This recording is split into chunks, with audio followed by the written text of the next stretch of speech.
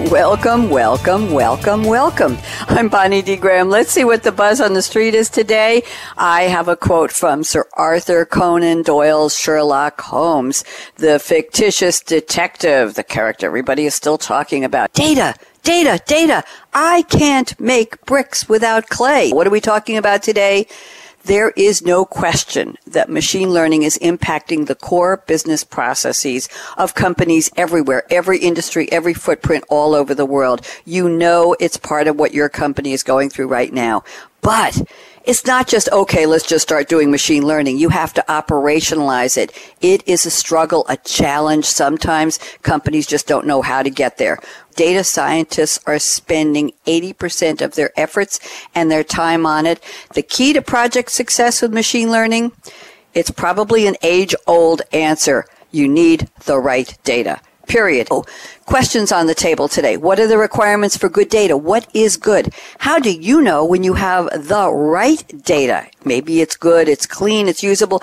Is it the right data? Can this process be optimized? Title of this episode is Can't Live Without You.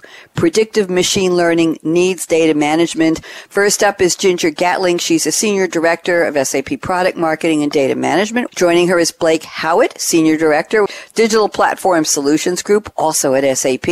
Sitting next to Blake is David Quirk, also a Senior Director, Solutions Management EIM at SAP. John Skitka, sponsor of this series, and he is a Senior Director of Solution Marketing at SAP. John, just let me ask you, is the big challenge we're talking about in terms of predictive machine learning needs data management, is it how good is the data, or is it how right is the data? Is there a difference between those two, or can it be the same question?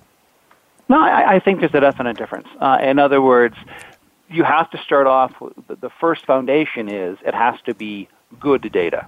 It has to be data that has quality to it.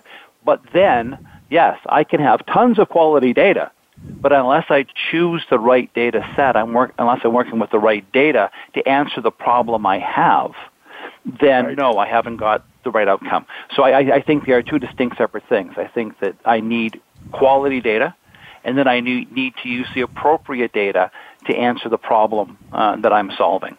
Almost like Hitchhiker's Guide to the Galaxy. The answer to the life, universe, and everything is 42. Well, it's just haven't asked the right question. So, yes, I mean, you got a really good solid result back, but it wasn't the result you were expecting because the data wasn't the right data. I really liked how John phrased that, quality data and appropriate data. Because if we think about how data science can do things, like one example is to remove bias in recruiting. So whenever we're building these machine models to make sure, for example, we're recruiting candidates and we really want to make sure we're looking at everyone fairly, we have to make sure we have the right data, the cleansed data about the candidates, and it really has to be the appropriate data, right? Because we could build models that have bias built in them.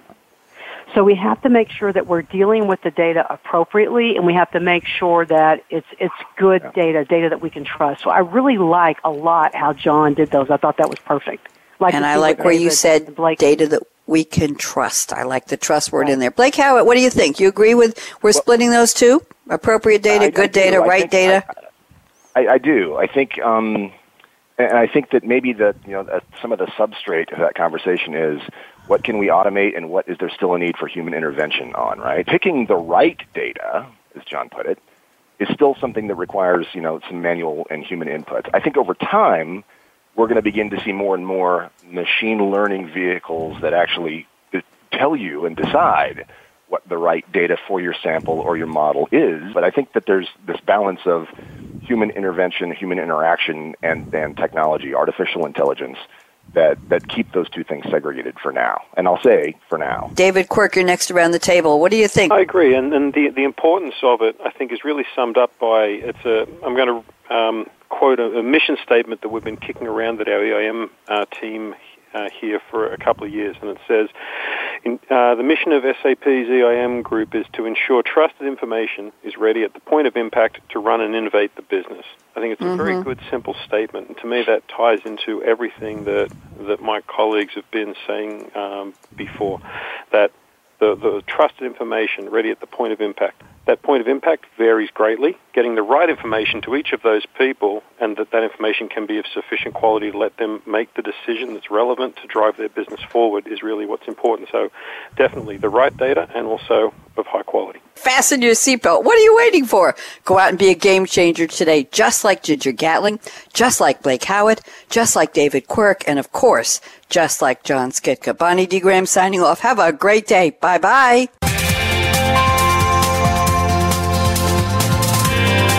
Thanks again for tuning in to Game-Changing Predictive Machine Learning, presented by SAP. The best run SAP.